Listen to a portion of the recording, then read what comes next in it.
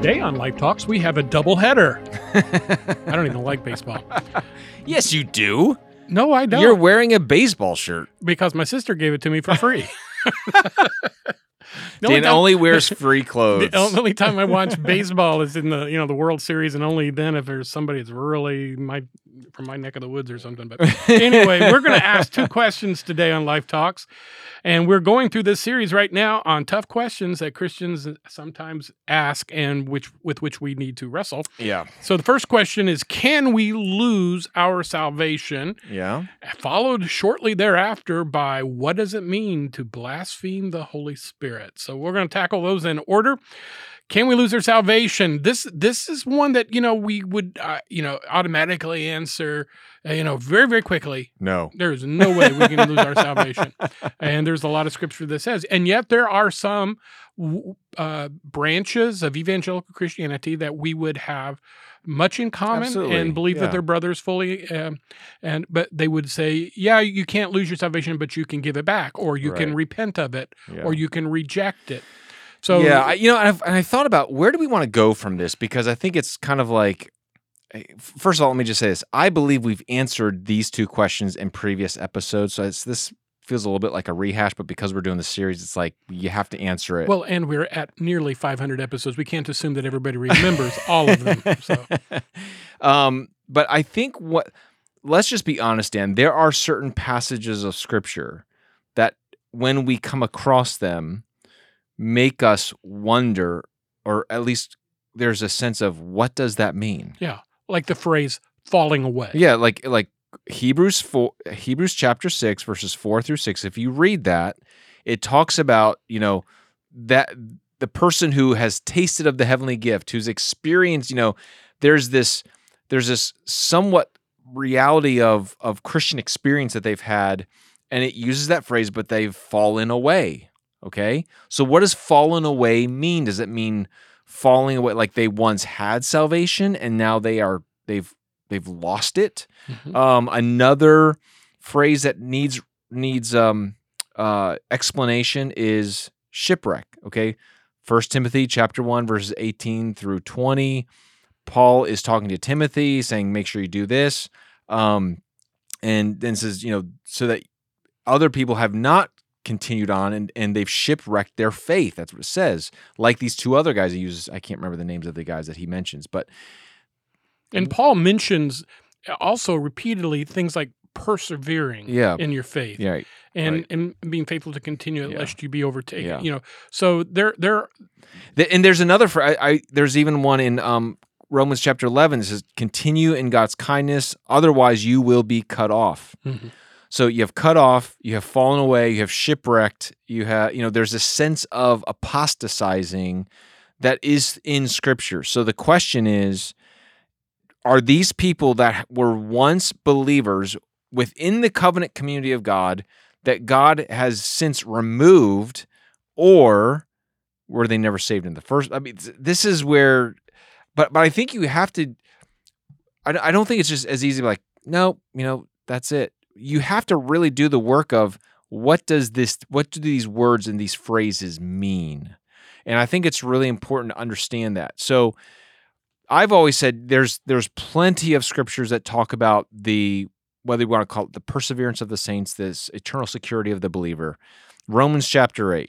Okay, and I think I mentioned these in a sermon not too long ago, but Romans chapter 8 there's two major chunks within Romans chapter 8. One is when it says, "Those whom God predestines, he calls, and those whom he calls, he justifies, and those whom he justifies, he glorifies." There's this progression of predestination to glorification that's like salvation is a work from God, and if you find yourself in that process, you're not getting out.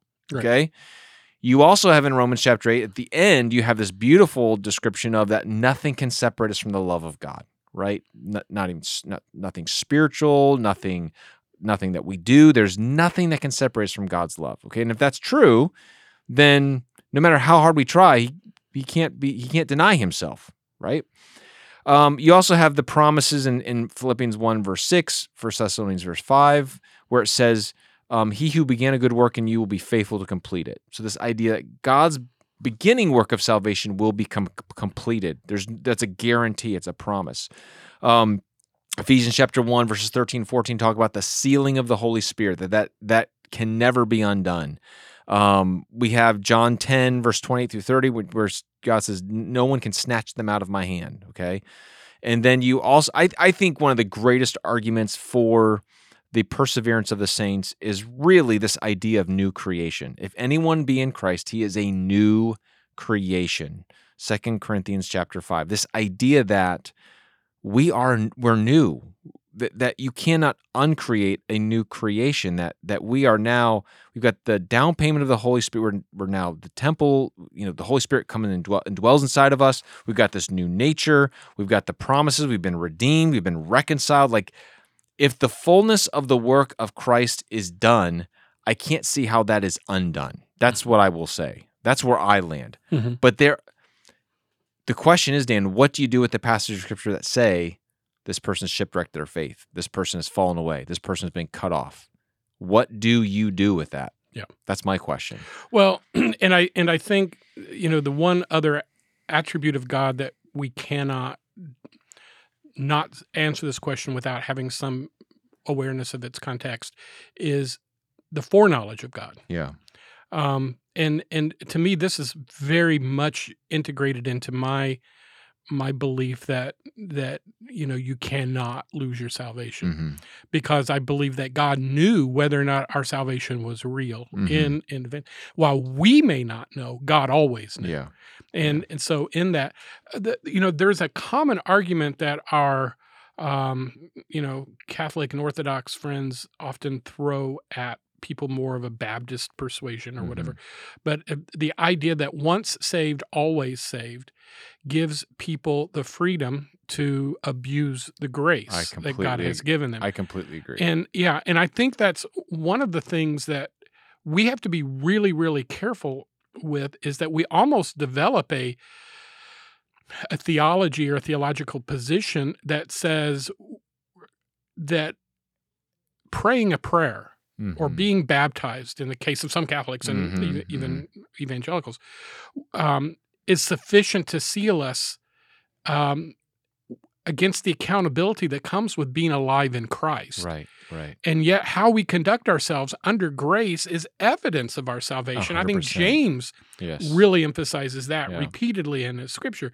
So the argument that once saved, always saved is an excuse to abuse grace doesn't necessarily hold water when you go back to the idea that there is, if you're a new creature, there's new conduct. Yes.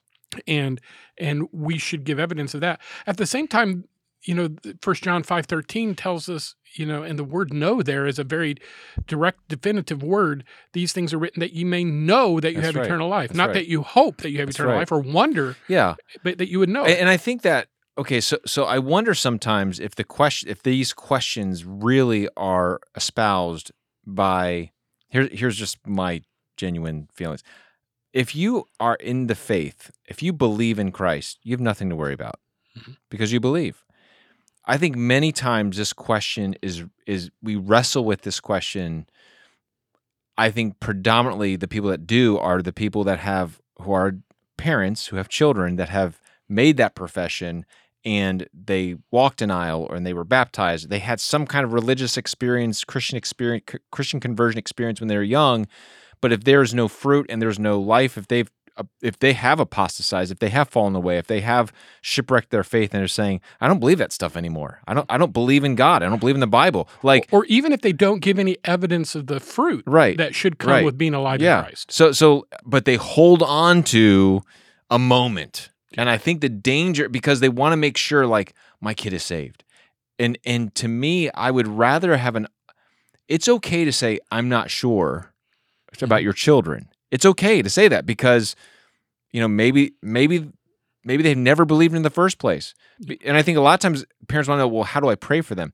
If you are not sure, if you've said, my child has had this experience and then they've fallen away, or their life does not back it up at all, then you're saying, well, I'm not sure if they're saved or they're not saved. Well, you can still pray for the same thing, okay? And the prayer is repent. Yeah. Pray that they would repent. Because even if even if you have in some ways, I hate this word backslidden. I mean, you remember times you've heard about Oh, a backslidden sermon growing up? And then you need to rededicate. Rededicate. Yeah.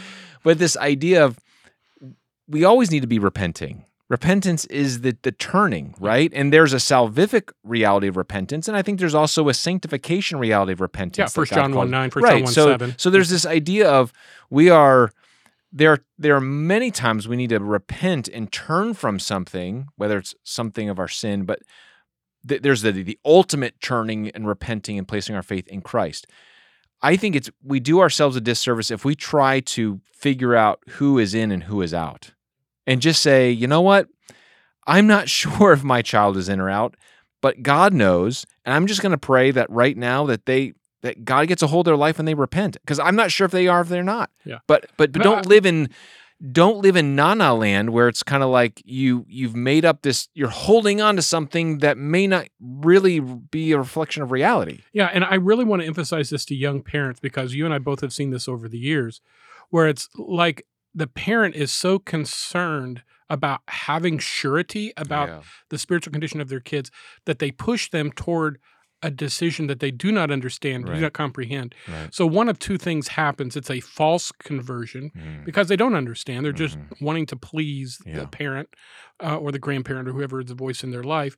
Or what happens is as they get older, they begin having significant doubts. This is what happened to me. Yes. And then later on, when I had a full awareness of my sin and depravity and condition, and also an awareness that I really didn't know what I was doing when I was 6, then I had that moment where I said, I've got to nail this down. Right. Now, my question I've often been asked and wrestled with was, well, was I saved at 6 or was I saved at 15? Right. And my view is it doesn't really matter because you are now. I am now. Right. And God always knew. God always knows. God always knew. So, but at the same time, I think parents have to be very, very cautious about pushing their kids toward saying the right words or performing the right actions in order to give them, the parent, peace of mind. Yeah.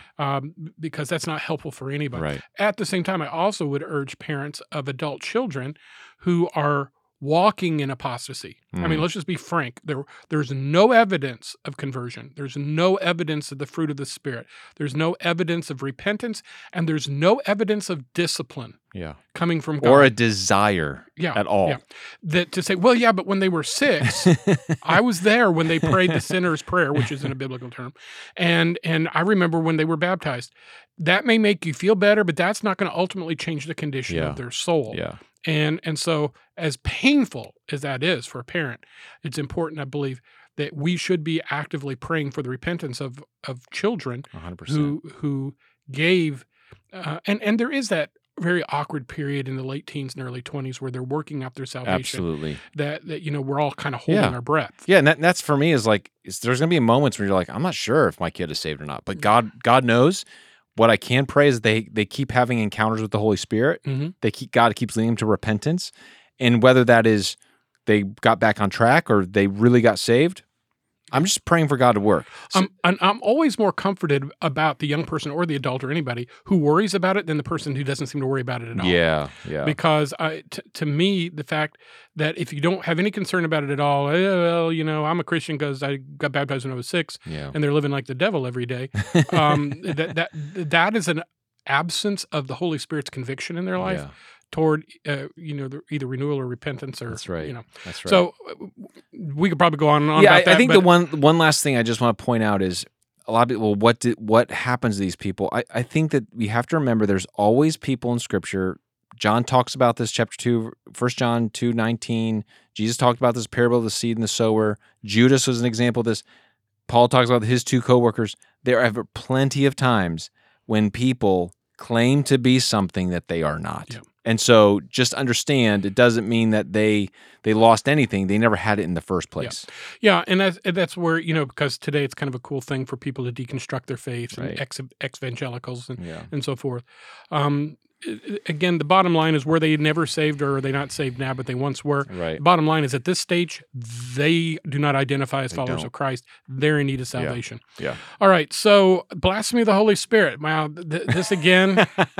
I think to me, the people that this really frustrates the most and is the junior high kid that's reading the Bible for the first time. Yeah. You know what I mean? And they're just convinced that one time when all of a sudden like, oh no, did I did I commit the blasphemy of the Holy Spirit? And then it's like you're trying to convince this kid like, I don't think you have anything to worry about. Yeah, actually, if you're worried about it, you probably haven't. I was going to say, if you're concerned that you might have committed it, you have nothing to worry about because people that commit the blasphemy of the Holy Spirit, they don't care. They no longer feel that. There's nothing. Yeah. So here's what I would just say. The first issue that you have to really, and maybe I should just give a quick explanation. The blasphemy of the Holy Spirit is when the Pharisees are confronting Jesus and he's casting out demons, he's performing miracles, and they're like, well, you're doing this in the power of Beelzebub. And he's just like, no, I'm not. And basically, you are committing the blasphemy of the Holy Spirit because you have all these signs and you're still attributing what I'm doing to the devil. Anyways, the first issue you have to figure out is the blasphemy of the Holy Spirit, is it confined to a historical moment or is it an ongoing reality?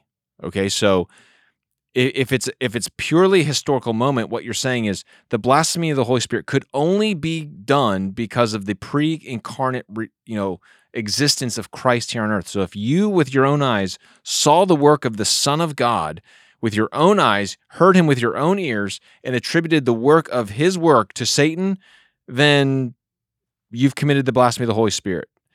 The issue is for you and I today, Dan, and everyone else, we don't see that. Mm-hmm. We're not, and so I take the position that the person who the blasphemy of the Holy Spirit can't be committed today because it was in a moment of time in the context of the incarnation of Jesus. Okay, there are some people that say no, it's an ongoing thing, and if you want to hold to that, knock yourself out. It's not, your salvation isn't dependent on it. So if you do believe it's for today, there is a couple different options that you have to filter through. It's either it's just simple unbelief. Okay, I'm rejecting the work of God. I'm rejecting the work of Jesus in the Spirit, and it's just simple unbelief and rejection of God. The other issue is, am I attributing the work of God to the enemy? That's the other issue.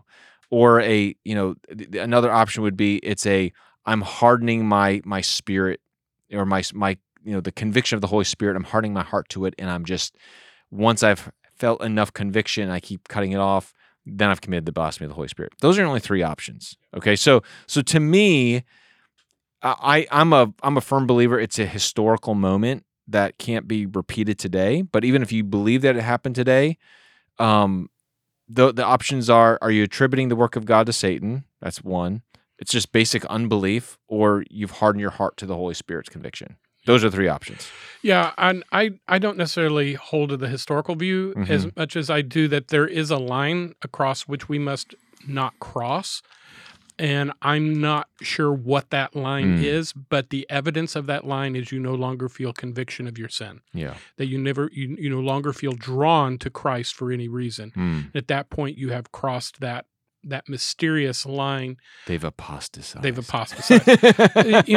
There's this TikTok YouTube trend that young kids who have some knowledge of evangelical. Oh yeah, I've seen this. And they literally say, they go on a camera and they say, according to, and they quote this scripture, that blaspheming the Spirit, rejects God once and for all.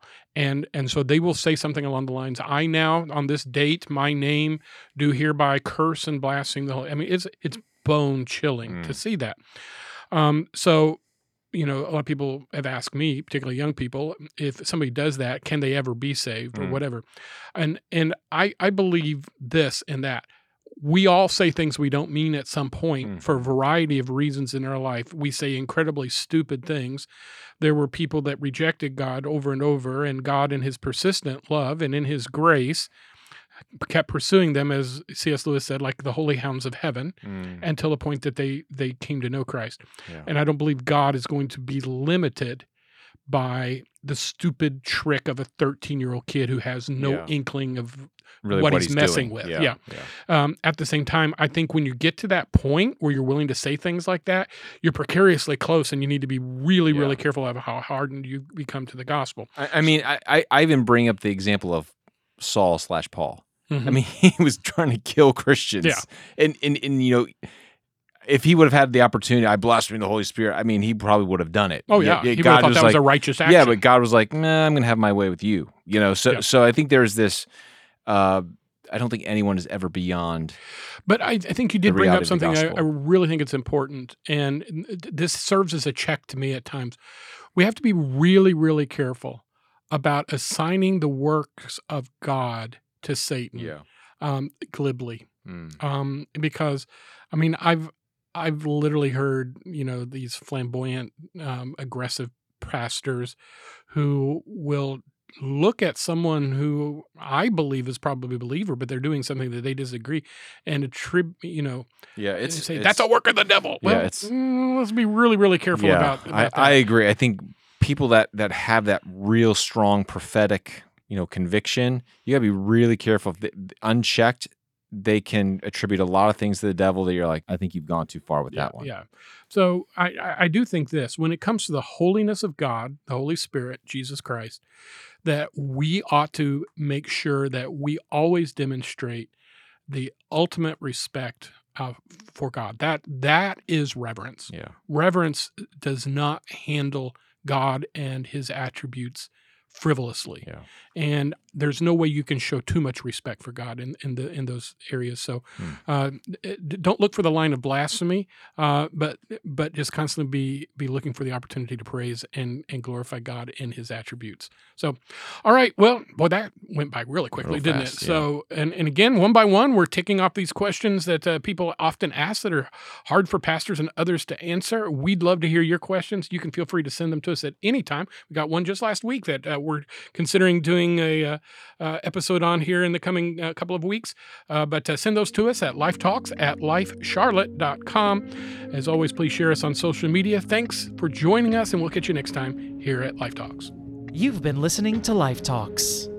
Be sure to hit the subscribe button so you never miss a new episode. Share this podcast on Facebook, Instagram, and Twitter to let your friends and family know about Life Talks. We'd love to hear from you as well, so leave a comment and let us know your thoughts on this episode or any other topics we've discussed.